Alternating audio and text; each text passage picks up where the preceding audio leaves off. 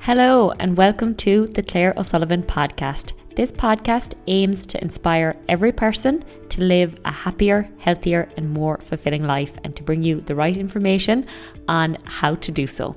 Thank you to everybody for listening to the podcast. If you are enjoying it, please hit subscribe and drop us a review. Now let's dive into the next episode. Hello, everyone, and welcome to another episode of the Claire O'Sullivan podcast. So today I am so honoured and so excited to be joined by the amazing Jen Rolwich. Jen has become an amazing friend and mentor of mine over the last year or so, maybe more. And she has been an incredible coach inside our tribe over the last year as well. And I'm so excited to chat to her today because I know she has so much value to bring. So welcome to the podcast, Jen. Thank you so much for having me. What a lovely introduction. I don't like butchering introductions, so I'm going to throw this back to you and I'm going to ask you to tell us who you are. Who is Jen Rolwich? Oh, do you know, I'm actually so delighted that you're probably the first person ever who's pronounced my surname properly. So I'll take that as a win. So I'm Jen Rolwich. I'm a brain-based behaviour change coach. I work in and around the health and fitness industry, supporting people with the psychological and the mental side of the journey of change. And I also spend some of my time as well working with health and fitness coaches to develop their coaching skill and ability. So anything to do with change that is not external and is all internal, and anything to do with coaching skill, coaching development, and helping coaches to become better in their coaching skills so they can improve the relationships that they have with their clients and get them better results. Hey, amazing. That was you did that a lot better than I would have if I tried it. You tell I've said that a few times. So today I would love to tap into your incredible insights all about that journey of change, if that's okay with you, because I know that it is something that I've struggled so much with in the past, that our clients struggle with, and that people who reach out to me all the time say that's such a challenge for them. How did you get into helping people with that journey of change? What inspires you to do that? So I've always been really, really fascinated just with people in general. So I think from going to uni and I studied psychology, sociology, and then politics. And I think just my real fascination about humans, how they work, how the mind works, has sort of been like the thread that's gone through everything that I've done. So I graduated uni with the absolute skin of my teeth. I was the world's worst student. My life was just chaotic. My life was just nuts. I just didn't have time really to commit properly to uni. But I managed to get by the skin of my teeth, and I got a graduate job in the NHS, National Health Service, in the kind of HR learning and development arena, because I knew that I had an interest in people, but I just didn't really know where. So when you're a graduate, you do different placements in different areas, and I came across an area called organisational development, which is something that I didn't even know really existed, but it's very much the people side of any sort of organisation, where the objective is to support people and teams and leaders to work more efficiently to improve the overall organisation.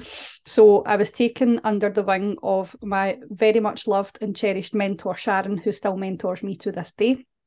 And she kind of showed me the ropes around everything to do with things like coaching, things like organisational change, leadership, developing people, all around how the brain works through change, how people respond to change.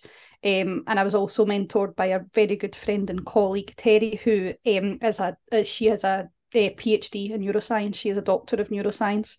So I have kind of bled her dry for a lot of information over the years too, which is great. But I was guided by very, very skilled and experienced people who showed me a career that I didn't even know really existed. So I was in the NHS for 8 years. I absolutely loved my time there. I worked my way up to becoming a leadership consultant. So my whole job basically that was to support directors to build teams, develop and deliver services and support them, which sometimes looked quite formal and sometimes looked like panicked phone calls on a Friday night of them having a mental breakdown. There was no in between in that job. It was a bit wild.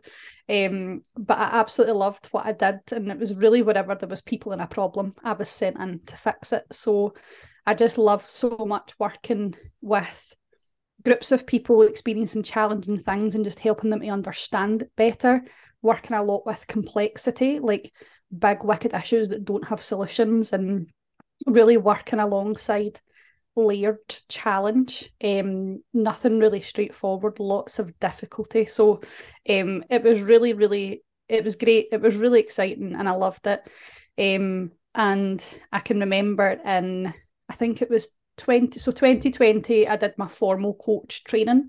I'd been coaching informally before then, as most people in my profession then would have been, but I decided to formalise it in 2020. And to be able to meet the coach accreditation, you have to do a certain amount of hours practice. So I needed a guinea pig that I could practice on. And at that time, I was working with my coach, Mark, who is now online too. But back then, we worked together in the gym floor. And I said, look, I need a guinea pig to do my practice hours on. I feel like you would be the right person to do it with. Can we do it? So we would meet up for a Starbucks on a Friday afternoon, and I would go in and play with his brain to make up my coaching hours. And he said to me once I qualified, he was like, would you come in and do a talk for my community? Because obviously everything was online by this point. This would have been 2021. And I was like, Mark, I wouldn't even know what to talk about. And he was like, Jen, I can't get you to shut up. Like, I'm pretty sure you'll be fine. So I did a talk on values to the team in, I think, April 2021. And I've pretty much built an entire business off of doing the same thing. So I did it on the side for a year alongside my full-time job, which was wild, but worth it. And August 2022, I left that career behind to begin a new one and pursue this full-time.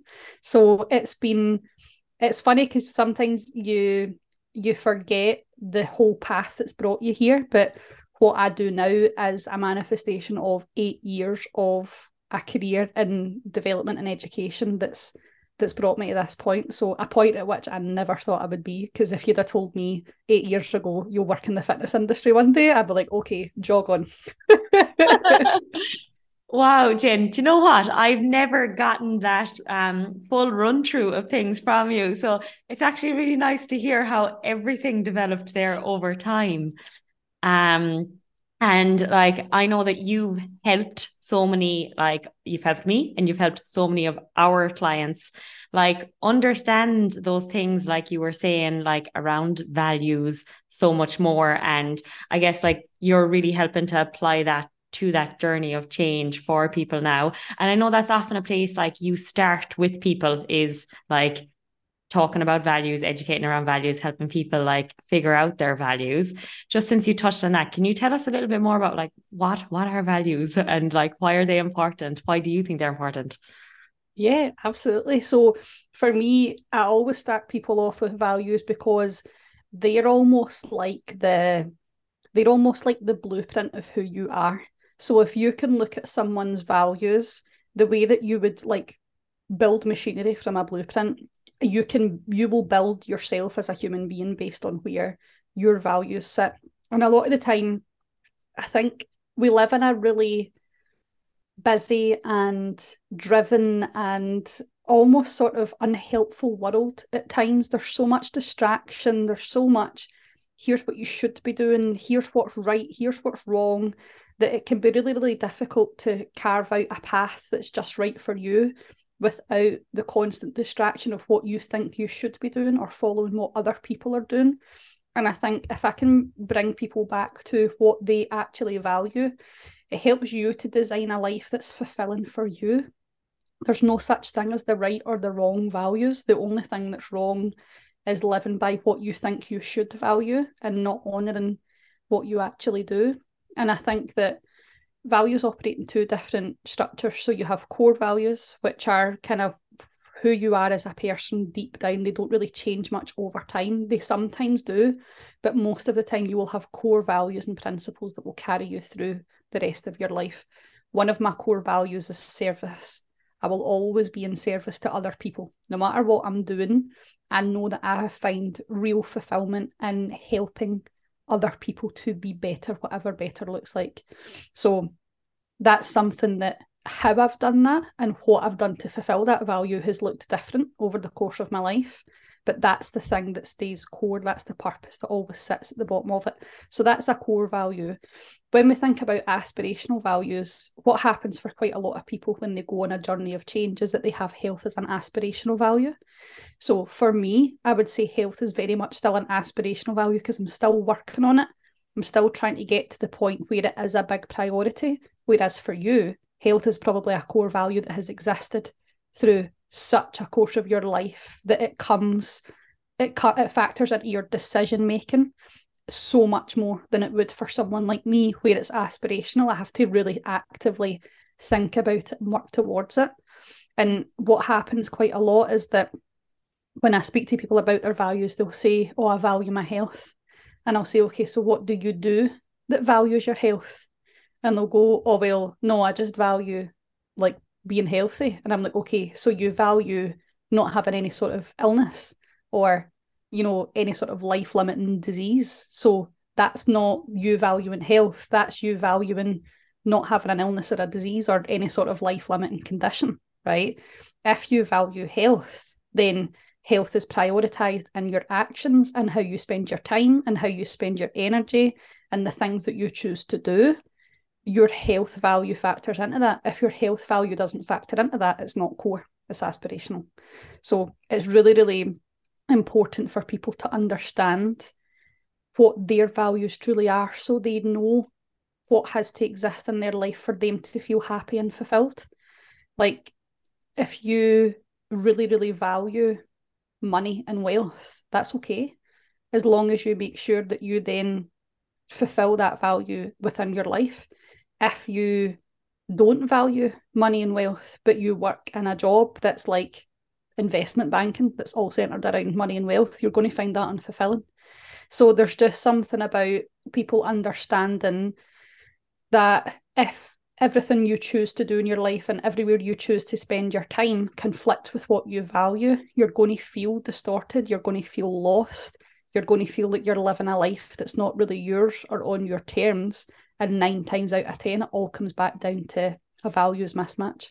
Hey, okay. That is so, so interesting. And I always find it so interesting when I hear you talk about the difference between core values and aspirational values. How does someone figure out like what their core values are and what their aspirational values are? How do you guide someone with that? So this actually comes from a theory from a really great book called The Values Factor by Dr. John DeMartini. It's a great book if you want to understand more about values and how they show up in your day-to-day life. He actually has a thing you can do on his website as well, but he has 12 questions that help you to determine what your values are. So when I'm doing this with someone, say in coaching, I have my own kind of values reflective exercise that I'll get them to do. We've done it with the team before, and I'll get them to complete what they think their values are. And then I will ask people to go through DeMartini's 12 questions, because the 12 questions are very much based on where are your values present in your day-to-day life. So when I give people the values reflective exercise, they will select, say, family, right, as their top value. But then one of the 12 questions might be, where are you spending your time? Work is the highest priority. So actually, if you're spending most of your time at work and you're sacrificing having dinner with your family, that tells me actually you value work more than you do family, right? Because our values sit in a hierarchy. So there will be times where some values have to come above others, where some values are more important than others, and they can shift and change. But your core values are the ones that you recognise are present through pretty much your entire life. And a lot of the time, our core values are learned in childhood. So they're learned from family, they're learned from friends, mentors, teachers, religious leaders, community leaders, whoever you are surrounded by will often have an influence in what your core values are. It's funny because core values are a wee bit like sometimes you won't be able to verbalise what it is, but you'll find yourself in a situation that you get that gut feeling and you're like, oh, I don't like this. That doesn't feel right to me. That's a sign that there's a core value being conflicted with when you get that, oh, that's icky. Because it's so like it so well deep down that this is just not in line with my values and who I am. Yeah, absolutely. So let's say we have a person and okay, they realize like health and fitness, if you ask me, I would have said that's a value, but actually it's not a core value by how I'm spending my time. It must be an aspirational value for me. Like, how does someone go about making that more a part of their life if they've realized, okay, the way I'm spending my time does not match up with what I'm saying I want? I think it's about understanding the value that having the value would bring to you. So I think this is where it has to be aligned more with the kind of person that you are trying to be and not necessarily the outcome that you're trying to achieve. Because the thing is that when you are going through a journey of change, initially, and you and I will see this loads, the focus is all on the result. The focus is all on the outcome because that's the thing that starts your journey, is the thing that you're finding painful that you want to change and the desired outcome that you have. And the outcome is so important because it's the North Star for why you're actually doing what you're doing.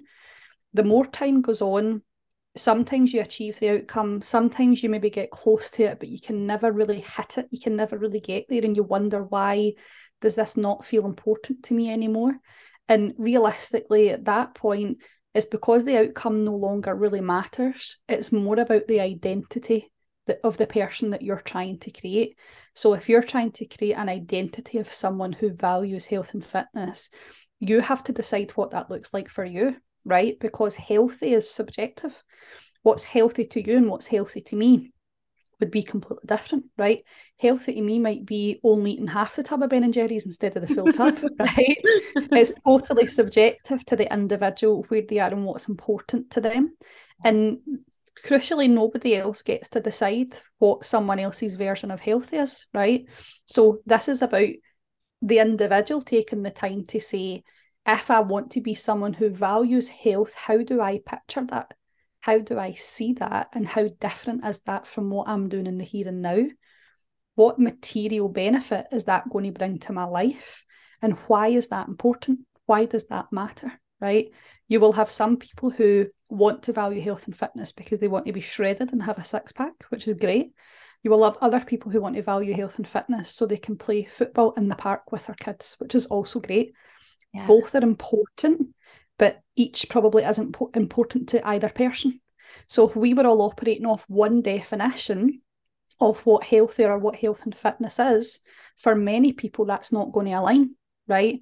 Whereas if you decide what it means for you, you can align yourself to what's important and have your own definition for what it means. Yeah, I love that. So like not so much just to think, okay, like I value health and fitness, but it's like, okay, what does that actually mean for me? What does that look like in practice for me?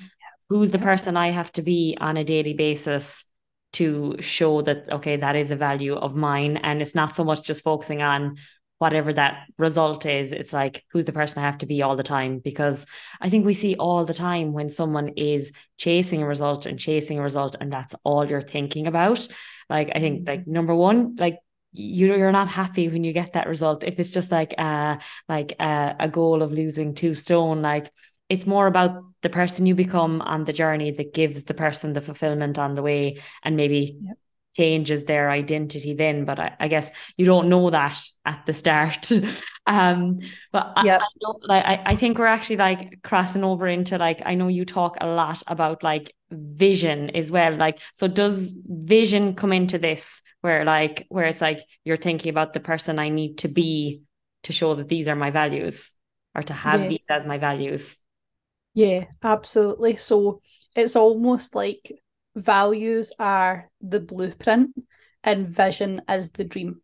So values are the thing that create who you are, and vision is who you are then becoming. So a lot of the time when people talk to me about vision, they actually tell me goals that they have. So they'll say my vision for myself is to buy a nice house or have a nice car or go on nice holidays. And don't get me wrong, all of those things are still important, right? If you want those things, you absolutely should attain them. However, they're goals, they're not vision. And that's where those two questions, why is this important and why does that matter, really factor in here, because that helps you to understand, is this vision or is this a goal? So if I ask someone what their vision is and they tell me what things, then I know that's not vision. Whereas if they can tell me why they want it, then I know, okay, this is linked to your vision. So this is why it's really, really important for us to consider, yes, we want to have those outcomes. Yes, we want to have those things that we're driven towards. But if you don't know why that matters to you and what material difference you expect that to make in your life, then you're never going to actually be interested in not only achieving it, but sustaining it. Because you and I both know you can overhaul your entire life for 6 months to get a result, and you will absolutely get that result if you're committed to it. But your ability to sustain it is not possible because your means to achieving it were so unrealistic. They were rooted in the wrong place. It's unsustainable. You self-sabotage, you go backwards, and then you create the belief of, I just can't do this. I'm not destined to do it. And actually, it was never really hooked into a bigger reason why. It was never really hooked into a vision for who you were becoming. It's maybe been that you've promised yourself that when I hit a certain number on the scales or a certain dress size, then I will be happy. So you delay happiness until you get there. It doesn't feel how you thought it would feel. And it creates the perspective of, well, I'm never going to be happy. When in reality, you have to be creating happiness everywhere in your life, not just one area. Yeah, absolutely. So like, correct me if I'm wrong. Like, so vision is kind of like the overarching thing that we are pursuing. And is it that goals could be like a stepping stone along the way in the pursuit of that vision or as a part of that vision? And like, could you give us an example of like what a vision could be for a person and like what a goal could be for a person? Yeah, absolutely. So I always describe vision as a fluid and evolving direction for your life, right? Vision is like, when you're in the car and you can see the moon and you drive and keep driving and driving and driving, and no matter how close you think you're driving towards it, the moon stays in the same place. So you never really actually get closer to it, but you can always see it. That's a vision, right? So vision is something you should never achieve vision, because if you achieve vision, what's the point, right? There always has to be something bigger or some purpose behind why you're doing what you're doing, right? So say, for example, one of my big visions is that I want to change the way that the health and fitness industry works from a coaching perspective. I want to be able to change the way that coaches coach in this industry by showing them how to coach, right? That's the vision, okay? The means to attaining that vision is having set professional goals about who I work with, how I do it, what programs I work inside, what programs I run to be able to get there, right? So there are goals in there that are specific and tangible and will tell me I'm fulfilling that vision.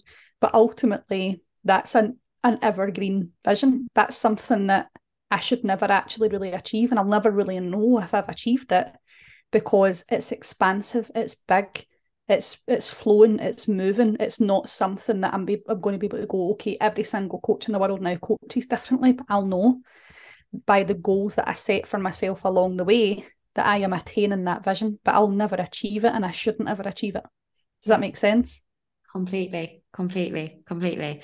So, like for someone, we'll say, who wants health and fitness to be a part of their life, could it be like that? Okay, my vision is to be the healthiest and the happiest version of myself for the rest of my life. A goal along the way could be running X distance, could be losing X weight, could be making the gym something I do on a daily basis. Yeah, absolutely. Absolutely. And the more you set yourself those bigger goals, the more stretched the potential of the vision becomes, right? So for you, 6 months into your journey, being the happiest and healthiest version of yourself might look like being able to get to the gym consistently twice a week and eating a calorie deficit. You, a year and a half down the line, it might look like running your first half marathon. Then it might look like running a marathon.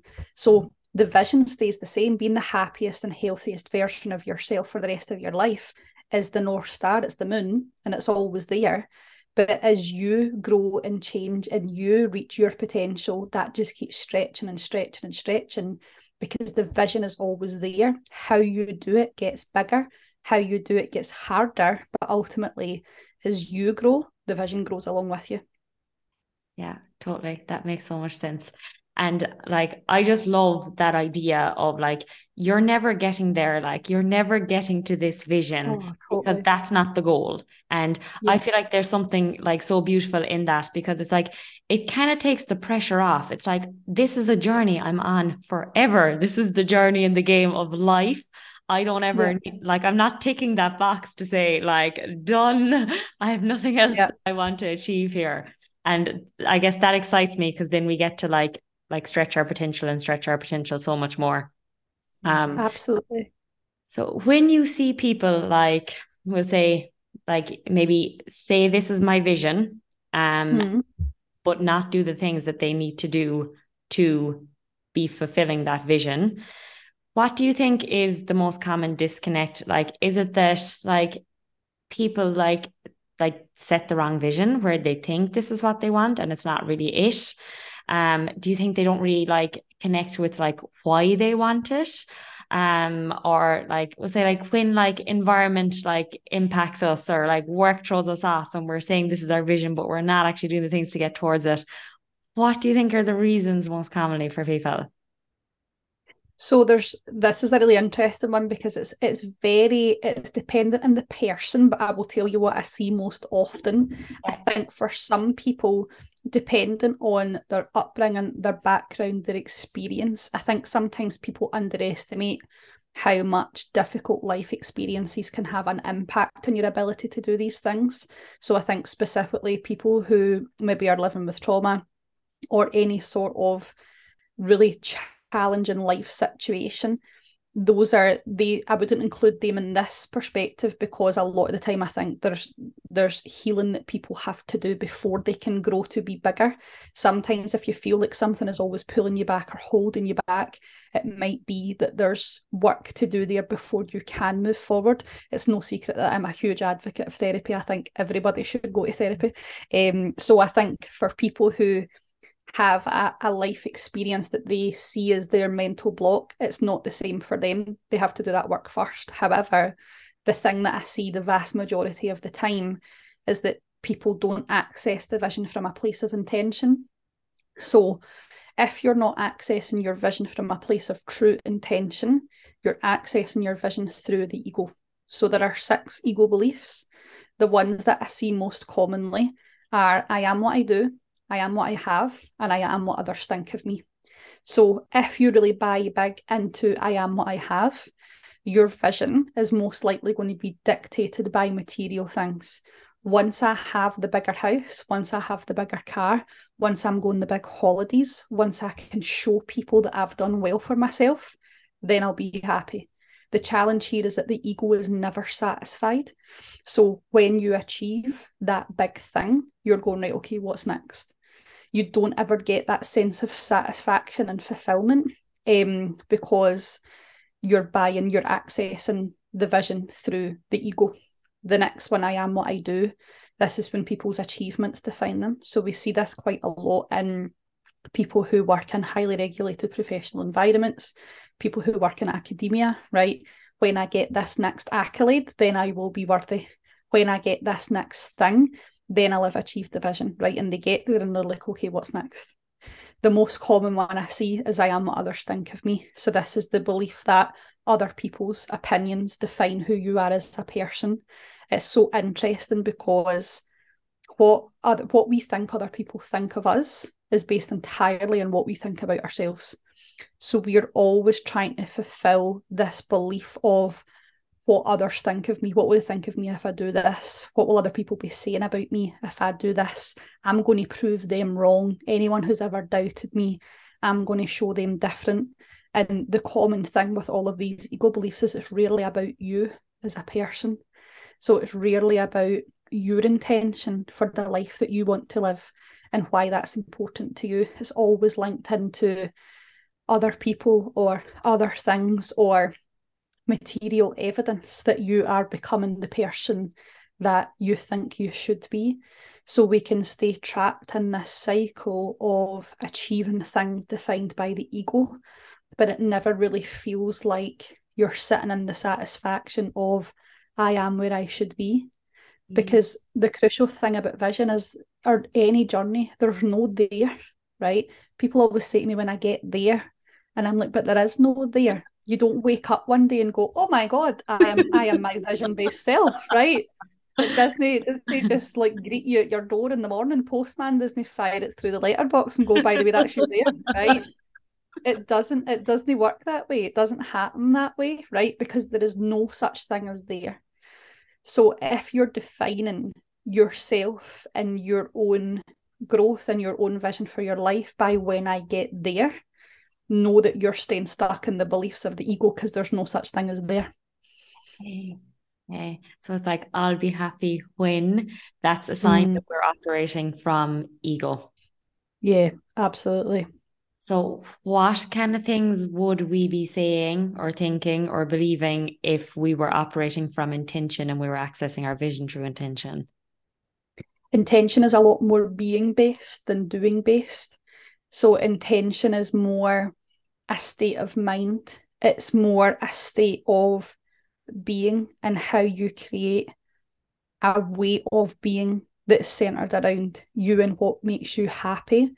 And I think that a lot of the time people think that vision is only future focused, but vision is like an omnipresent thing. Vision is like a correlation of you, past, present, and future. And when we're operating from intention, we're bringing all three of those people into the conversation. So when we're going with intention, it's very much a case of what have I learned up until this point? What's everything that I have ever experienced that is coming with me on this journey? What do I need in the here and now? What do I need to be well in my current reality? What is realistic for me? What do I need most from me at this point in time? And then where is future self pulling me? Where do I expect myself to be? What is the direction that I'm trying to go in? So it's very much a combination of all three, but it's not defined by doing things. It's defined by being things. It's defined by an understanding really that past, present, and future, you're all the same person, right? Just doing different things. Sometimes what I watch happen to people quite a lot, and I've made this mistake so many times in my own life, which is very much this belief of future me will just have it all figured out. Like, oh, that'll be fine in the future because they'll just have it all figured out. And this thing that I'm working towards, one day it'll just all click into place and it'll be fine. And future me will have it sorted, right? And then you get to that future you and like, oh, I feel the same. They didn't just figure it out and they didn't just have it all sorted because present you didn't do the work that had to be done for that to be possible. So it's very much an understanding of who is that person that I'm trying to be, but who am I now and who have I been? And how do they make a contribution to all of this? How do they show up and who are they showing up for and why? Why are they making this contribution? So like sometimes I will ask people if they're talking to me about vision and I know it's defined by doing things, sometimes I will just ask them why. And they freak out and they go, oh, I don't know. I don't know why, right? They can't tell me because it's what they think they should be doing, but they've never stopped to ask themselves why they're actually doing it.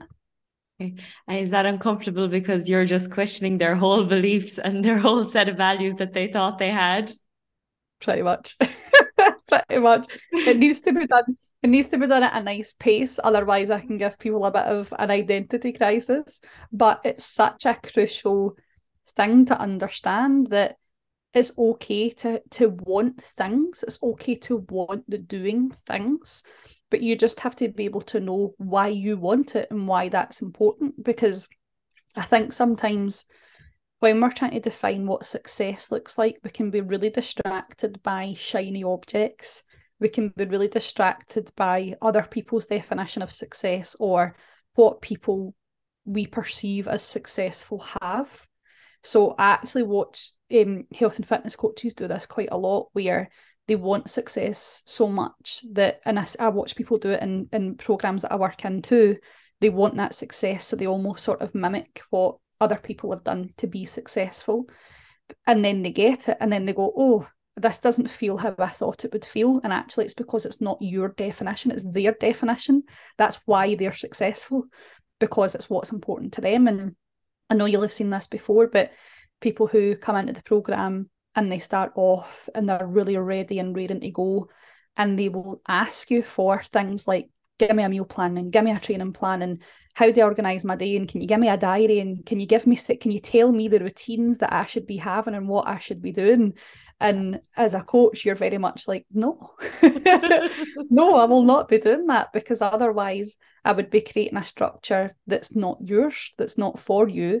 You have to design how this works for you, right? Because it's their definition of success. It can't be mimicked and copied from what other people do. We can take inspiration and we can take tips and tricks, but ultimately you have to design the success for what it looks like for you. Yeah, that like resonates so much. And I think we're craving this feeling. We want to feel this way. We want to feel this happiness or this fulfillment. And we're just looking for the quickest route to get there. But we don't realize that, like, I guess that needs to come from within, and we need to be like really clear on I guess like what that vision is for us. And I suppose like just from what you're saying and what I've heard you say a lot before, like it's the intention behind each thing, the intention behind like why we want the goal, the intention behind why we want the vision that's actually important. And to question ourselves and make sure that it's not coming from ego. It's not to have more status, or it's not so that someone else will think this of me, or whatever kind of reasons like we might be coming at it from. But to come at it from, okay, like, because this is what I want, this is what's important for me, these are the reasons. 100%. It's not uncomfortable if you ask me the reasons, because I'm clear on like why I want this. So we want our goals coming from intention and our vision. And then like from what you're saying there about vision, it's like vision is the thing we're living every day. Like if I want to be the happiest and healthiest version of myself, like what does that look like now? Like what do I perceive that to look like in the future? But I need to be living that every day to get to that future point as well. And then the future is going to look different because I'm in a different reality. Yeah, absolutely. Because the future's never here. It's always in the future, right? So we never get to the future. It's always in the future. So, and I'll give you a personal example of this, right? Because I have experienced this very thing in relation to weight loss. I've been battling with my weight pretty much like my whole adult life, and I lost the biggest amount of weight I've ever lost for the first time in my life in 2021. I lost 5 stone in the lead up to my wedding, and at the time I truly believed that I was doing it for me and I was doing it for my health, and it's a bullshit, it's a lie, right? I was doing it because I was terrified of hating myself in the wedding photos. That was it. And I struggled to get the wheels in motion for such a long time. I did lose a big chunk of weight initially, and then my weight sort of yo-yoed, and then the wedding was getting ever closer, and I was like, right, I need to get the last of this off. And I did. And the focus, my days were so structured and set and centered around doing my skincare routine and getting my steps and eating strictly and all of these things that did make me feel really, really good, right? And it's probably the most I've ever looked after myself in my whole life. But the intention was in the ego, because I was scared of hating myself in the photos. So my intention, although I was telling myself, this is for me to feel good, right, was bullshit. It was so that I didn't hate myself in the photos, right? So the wedding came, I looked great, I'd lost this 5 stone, and I thought, that's me cured. I can sail off at the sunset now, right? Tick, that's me done. I'm a new woman. I've changed my life. I can now sail off into the sunset and I'll never have to worry about my weight or my health ever again, right? And then I was very quickly humbled because what happened is that I achieved my results in perfect conditions. I made the conditions perfect to be able to get the change. And then what happened is life started to get imperfect, right? Were to move in with my in-laws to save for a house, right? And I love them to death. They're the best people in the whole world. But living with your in-laws at 29 in their spare room is a challenge. Also in your first year of marriage, right? Extra challenge. I just started my business and I was working full-time and running a business part-time. So I was working constantly. So my life circumstances changed really, really quickly. And the first thing that I turned to for comfort was food. And over the course of a year, I put, I think, 3.5 stone back on of what I lost, maybe 4. I can't remember because I at one point stopped weighing myself, but I put the majority of that weight back on, right? And I spent a long time being so angry and frustrated and upset at myself. And actually, on reflection, now that I'm losing weight again, this time it's so easy, right? It's so, so easy. And the reason that it's so easy now is because the intention is completely different. I'm not doing it for an event. I'm not doing it for a holiday. I'm not doing it by a set date, right? I'm only doing it with the intention of now realising that I have come back to that place again. I don't want to live this way anymore. I had a lot of emotional healing to do. I had to go back to therapy because I was living with unresolved trauma. This now is a whole person journey of how do I live healthy and happy with prioritising my well-being. And weight loss is one minute part of that, but it's coming so easily now because the intention, the vision, the purpose of it has absolutely nothing to do with how I look. It has to do with how I feel and how I am. And now when I say to people, I'm finding weight loss easy, they look at me and they're like, "I sure you are," right? But that's the reality. Like I said to my coach this morning, I was like, I feel like I'm not actually trying. And it's because the intention for why I'm doing it is totally, totally different. Wow. Thank you so much for sharing your personal experience because that is such a powerful example. And you know what? It just goes to show how sneaky that ego is that, like, even you as a coach embarking on this weight loss journey before, like, you can still have that belief that I'm doing it for all the right reasons. But then I guess it was probably going through that journey of it kind of coming back on and that realization. Like, is that only when you'd realize, Jesus, no, like that was coming from ego? 100%, 100%. Because what happened was, as soon as I got complacent, it was almost as if once I achieved the goal, there was no purpose. So there was no purpose to me staying well or me maintaining the weight loss, because the big mistake I made was trying to lose more weight, when actually what I should have done was given myself permission to say, do you know what, you've been trying to lose weight for a long time, you've achieved it, let's live at maintenance for a wee bit. I did start running back then to give myself something else to focus on, but I wasn't giving myself enough of an outlet for the emotions, and I wasn't healing from the things that I needed to heal from. So food is always going to be my first port of call. Food is always going to be the thing that I turn to when I feel like I have nowhere else to go for these emotions. And although I felt like, because I'm looking at all these different areas of my life, and don't get me wrong, I made so much psychological progress too, like from a mindset perspective, I'm like 2 different people. Food no longer controls me and I no longer define myself by the number in the scales, which for someone who's done that for most of their life is in itself a huge transformation. Like the weight loss is only like the one missing piece, but what I recognised is that by seeing it only as something I was doing for a result or something I was doing for an outcome meant that I had no idea how to live when I wasn't working towards an outcome. Yeah. So I had no idea how my relationship with food and training should be when I'm not working towards an outcome. So I tried to throw in hundreds of outcomes and none of them were working because it was no longer going to do. So I really had to do some soul searching and say, why does any of this matter? Like, why do I want to live this way? why do I want to be at that weight? What's possible then for me that's not possible now? What else does that look like for getting there? And so much of it now is focused around being able to hit physical performance goals. I would love to one day be able to run a full marathon that I know that I won't be able to do at this weight. So there's so many things now that have a purpose for why I want to get it, for who I want to be, for how I want to live, for how I want to prioritise my health and prioritise it for this stage of my life after not prioritising it for such a long time. I could give you a million reasons now why it matters, that before I was focused on that one thing from a place of hatred, from a place of low self-worth. That is such an incredible story and experience to hear, and like for people to be able to relate to who are listening as well. And just when you are talking through that there, like I think sometimes we have to go on that cycle, like, and we have to, like, as shit as that is, like, and as shit as that feels, to lose the weight, to lose the 5 stone, to feel amazing, and for some of it to creep back on.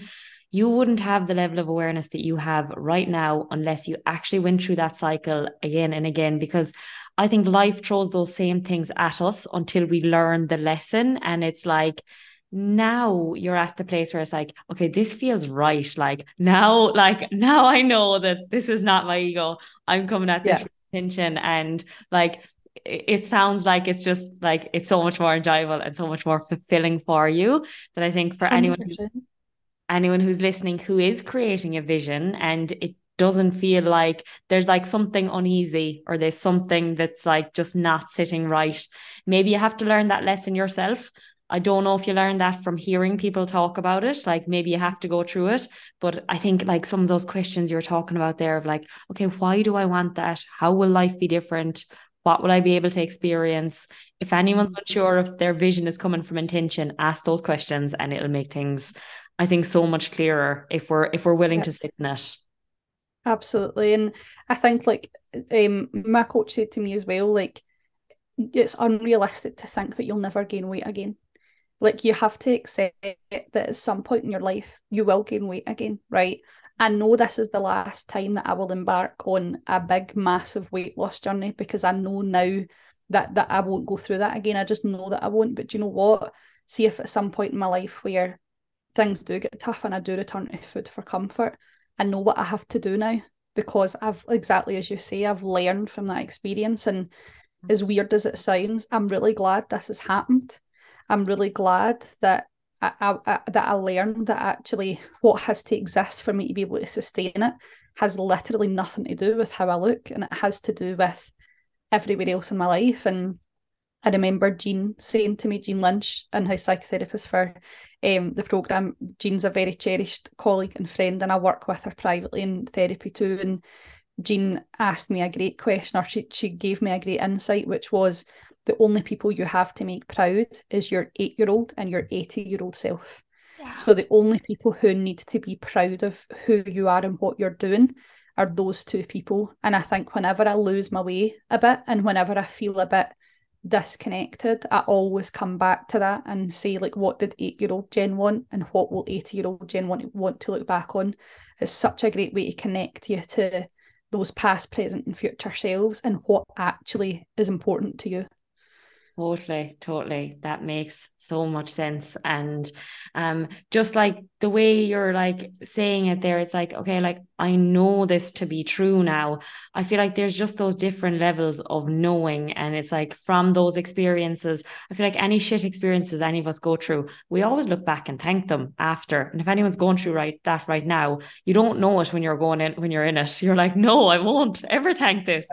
But you do, because you learn something from it. And like it, like I guess when you're talking through those things there, it's like you're saying, well, like, I know I'm worthy already, or like I know I'm enough already, I'm not doing this for someone else. It's like, then the ego is not at play, like because I know I'm not what I look like, or I'm not what weight I am, I'm not what others think of me, like I'm not doing it for someone else or for a wedding, it's not for a photo now, it's for you, and it's for all those right reasons. And I think that is like just, I think, the perfect example to be able to talk about like how values are at play, how vision is at play. Like your example has highlighted the ego at play and now highlighted coming at it from a place of intention.